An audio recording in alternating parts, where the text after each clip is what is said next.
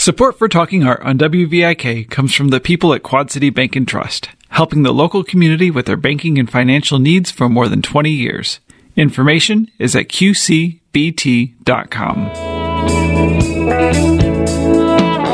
This is Carolyn Martin, and I'm talking art today with guitarist, composer, and educator Steve Grismore about the upcoming Polyrhythms Third Sunday Jazz performance by the band Big Fun, Iowa, which will be held this Sunday, July 18th, from 5 to 7 p.m. at the River Music Experience in Davenport. Hi there, Steve. Hey, Carolyn, how are you? Now, I really like your band's name, Big Fun, Iowa, because you can be very serious about your craft, but have a lot of fun along the way as well. What's the story behind it? I think a little bit about it is the fact that we were kind of centered around the idea of soul jazz and funk and fusion jazz, kind of from the 1970s vibe. And there was a very famous Miles Davis album called Big Fun.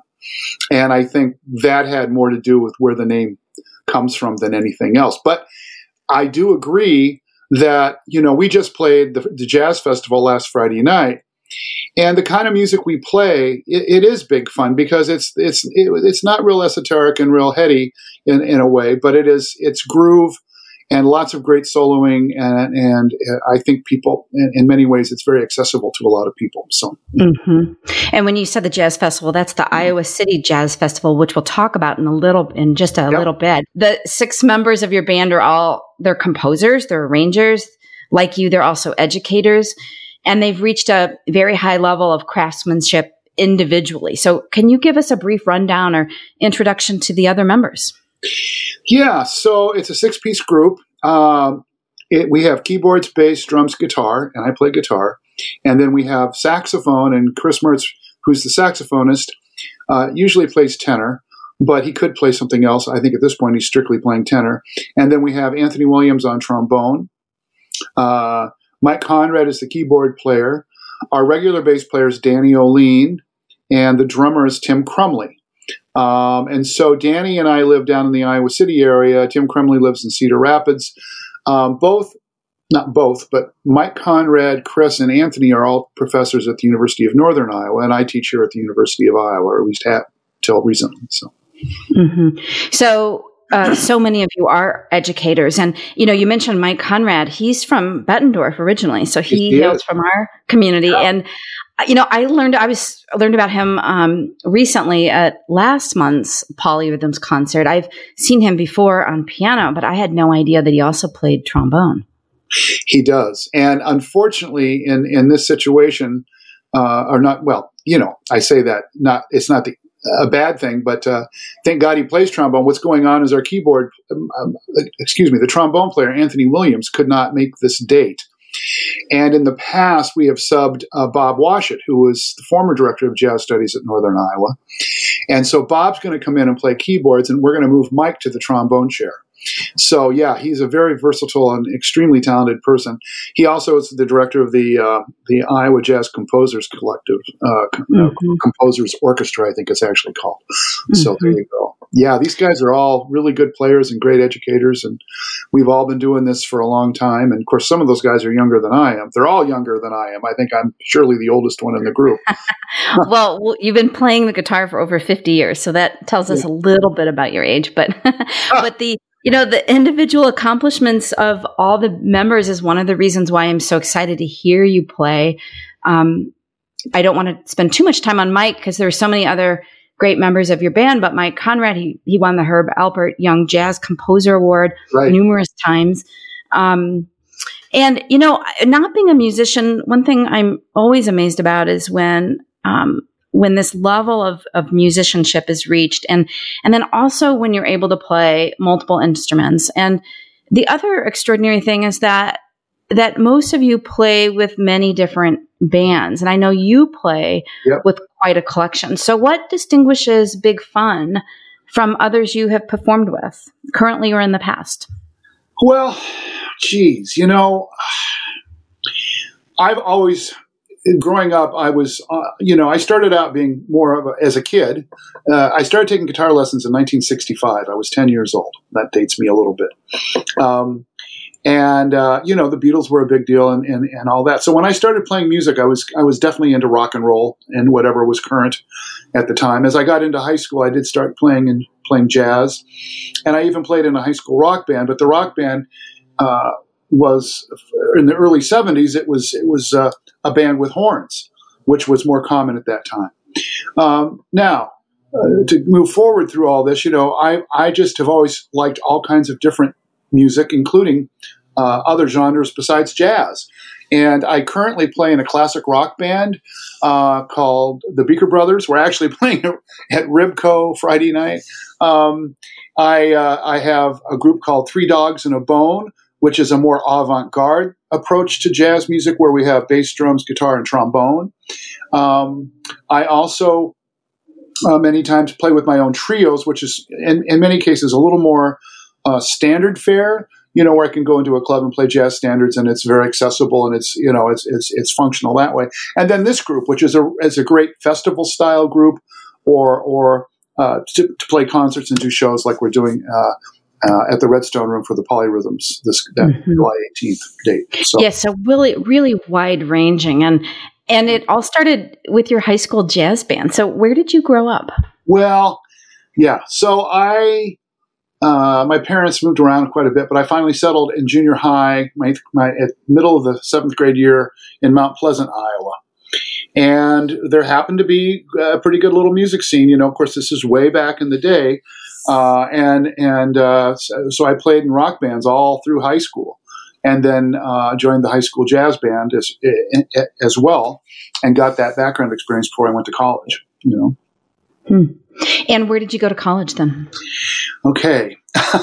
Well, my freshman year, I went to the University of Miami in Coral Gables, Florida, which at the time was a big deal. Pat Metheny he was there the year before me, and he had just left, and there was this incredible group of musicians on campus down there, including people like the Dixie Dregs band was the University of Miami Rock Ensemble. Jaco Pastorius was walking around in the hallways. My RA in the dorm was Bobby Watson, who ended up playing with Art Blakey and the Jazz Messengers. I mean, I could go on. But the University of Miami was my freshman year, and then I went to Arizona State, which I could afford a little better financially, and did a couple years out there and studied in that jazz program. I also got a degree from the Guitar Institute of Technology in the late 70s in Los Angeles. I lived in Hollywood for a year, and then I came back to Iowa and I finished my undergrad degree, and then I got a master's in music theory and taught for 3 years at the University of Iowa as the director of jazz studies from 1990 to 1993.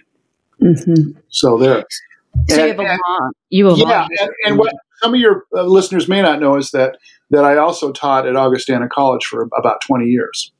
I drove over to the Quad Cities for 20 years, part-time, 2 or 3 days a week. I would come from Iowa City, and that's actually stopped in the about 10 years ago. Anyway, and you taught guitar there as well as I think I saw Blackhawk College in Moline. I did a little bit with Edgar Crockett over at Blackhawk. So I've had an interesting connection to the Quad Cities almost my entire, later adult years here. From about 1995 on, Yeah. A lot of time. Well, I love the many connections that you make within the jazz community, because you mentioned Edgar Crockett. He also has been a regular at the Polyrhythms concerts. So, and I think he's retiring soon. Right. Well, he is retired. He just went through that, and I just retired. I actually, they're going to keep me on as a guitar instructor, but I'm limited to about like 6 students a semester. So but I have just retired. I'm 65 and I'm stepping away from my full-time position at the University of Iowa. Yeah. So we're all hitting that. Certainly, it sounds like over that long career influenced hundreds of students and undoubtedly helped launch some of them into professional music careers. So how great is that? It is cool. There are a lot of kids that going even back into the 90s, but even more recently, like kids that used to play at the side stages when they were, and I say kids, when they were teenagers, in high school in Iowa City, they would get to play on the side stages. And, there are some like Rich Med's son, Gabe Med, he's living in New York and doing really well and playing with lots of people. Bridget Kearney, who's with Lake Street Dive, was a student at West High, and she played at the Jazz Fest, and there's been all these kids that have kind of come out of our area, but the kids throughout the state of Iowa and other places as well that used to come into town and play. The Jazz Fest was a nice springboard for them. Well, you also are a co-founder of the Iowa City Jazz Festival back in the 1990s. So how does it feel 30 years later knowing that jazz is alive and well in Eastern Iowa? Well, it's a good thing. They had a successful weekend. They've been hit a little bit financially because I think of everything COVID.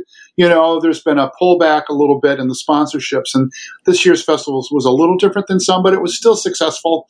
And actually what's wonderful was just playing. People are so hungry to be hearing live music and to be out and social, as we are with music and the arts and dance and everything else, that it was fun and the people were so excited.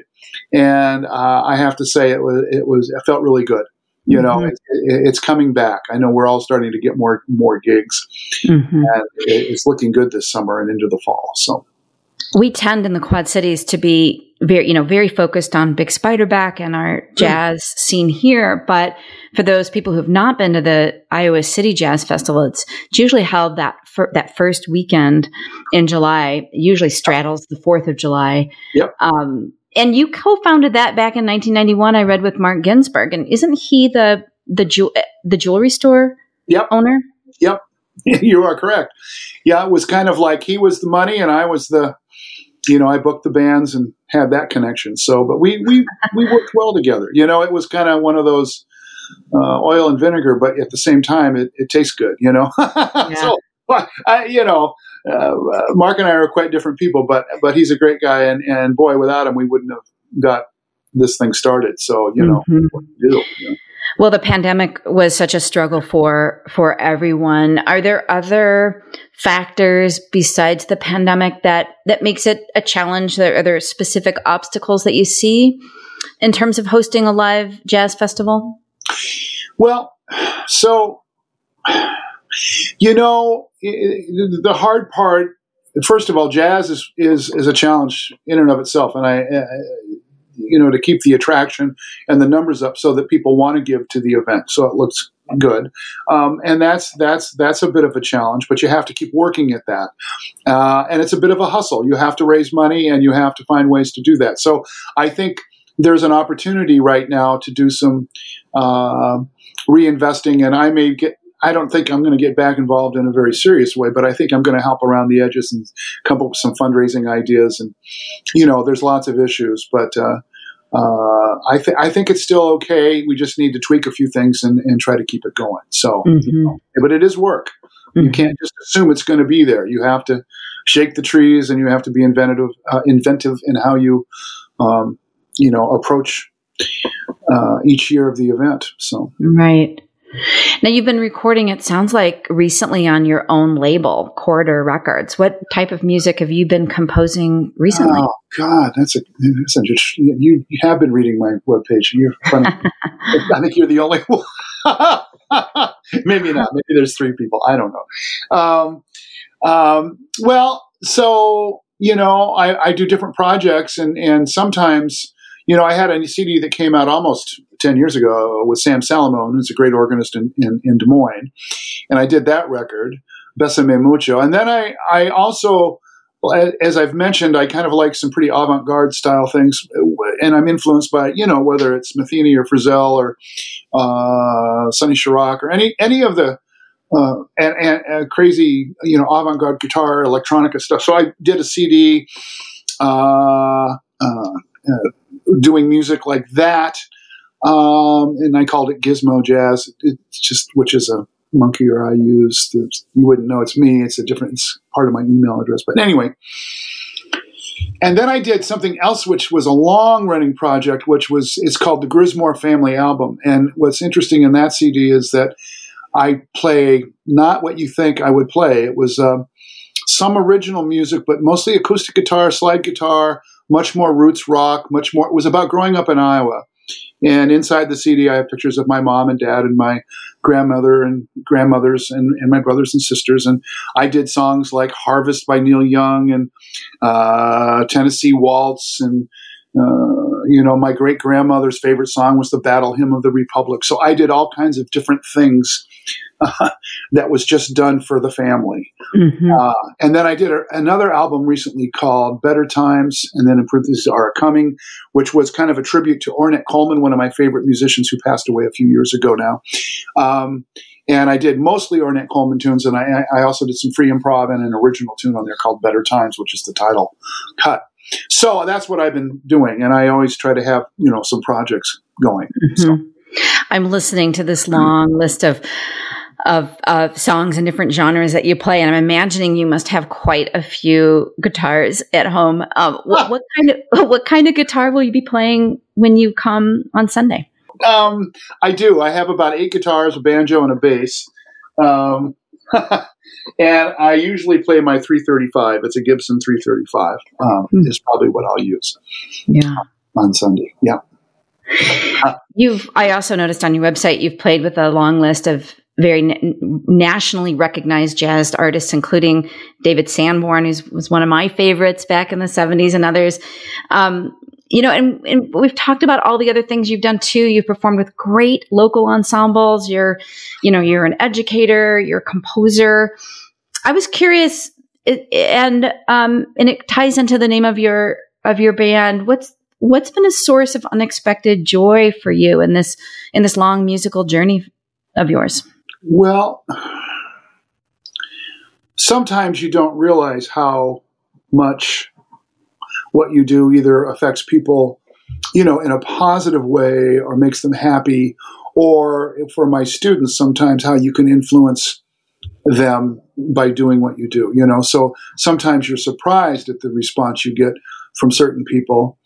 Even though, musicians have an ego and we like to perform, most of us like to perform, and it's always nice to perform for a crowd of people and get that response. I think, I tell people, I'll just put it this way, since I retired, people say, oh, so what are you doing now that you're retired? And I said, well, it's pretty much what I've always been doing. I've been playing and teaching some lessons, and but it is kind of the joke. If I didn't realize that I would be a teacher when I was about 25, and I decided to do graduate school and finish, that I started getting into teaching and realized maybe, I had a wife and a kid, and I was thinking, well, people like to eat and, there's things like that. And somehow teaching became a thing I could do. And I enjoy teaching, don't get me wrong, but it's almost like I never planned on being a teacher for 40 years. But this whole time I've always been a player as well. And now I can go back and focus on that playing part of my life and enjoy that and do that thing. Well, it sounds very gratifying. When I hear you talk, I'm wondering, it sounds to me almost as if your professional life and your personal self must blend together, perhaps to a greater degree than happens to others. I don't know if that's true or not, but It strikes me that way. Yeah, sometimes my wife makes fun of me, and I need a hobby. Other than the guitar? Yeah. Where most people use music as, there you go. You're very astute. That's right. Well, Steve Grismore, thank you so much for talking today. Well, thanks for having me. This is wonderful. And I hope we see a nice crowd to support. I just want to make a quick note. I think Nate does a wonderful job, the folks down there, and he works very, very hard. And they really need to have support. He's a great asset for your community, and we got to make sure people know that and support him. Okay, absolutely, and that's Nate Lawrence, who has run with support from other individuals as well, the Polyrhythms series, which is like this hidden gem. So many people don't know about it. It's every month on the third Sunday of each month upstairs in the Redstone Room at River Music Experience. And he is he has this wealth of knowledge about jazz. It's so illuminating to have a conversation with him. Yeah, absolutely. He's great. Yeah. He's great. Don't miss the upcoming performance by the band Big Fun this Sunday, July 18th at Polyrhythms' third Sunday Jazz Series in the Redstone Room at the River Music Experience in Davenport. The show runs from 5 to 7 p.m. and admission is $15 at the door. You can also reserve a seat or table beforehand by emailing Nate, that's Nate, at polyrhythms.org. And for more information about guitarist and educator Steve Gizmo, check out Gizmo, Gizmo jazz.com. This has been Carolyn Martin, talking art in the Quad Cities for WVIK. Our theme music is provided by a Quad City legend, the late Ellis Kell.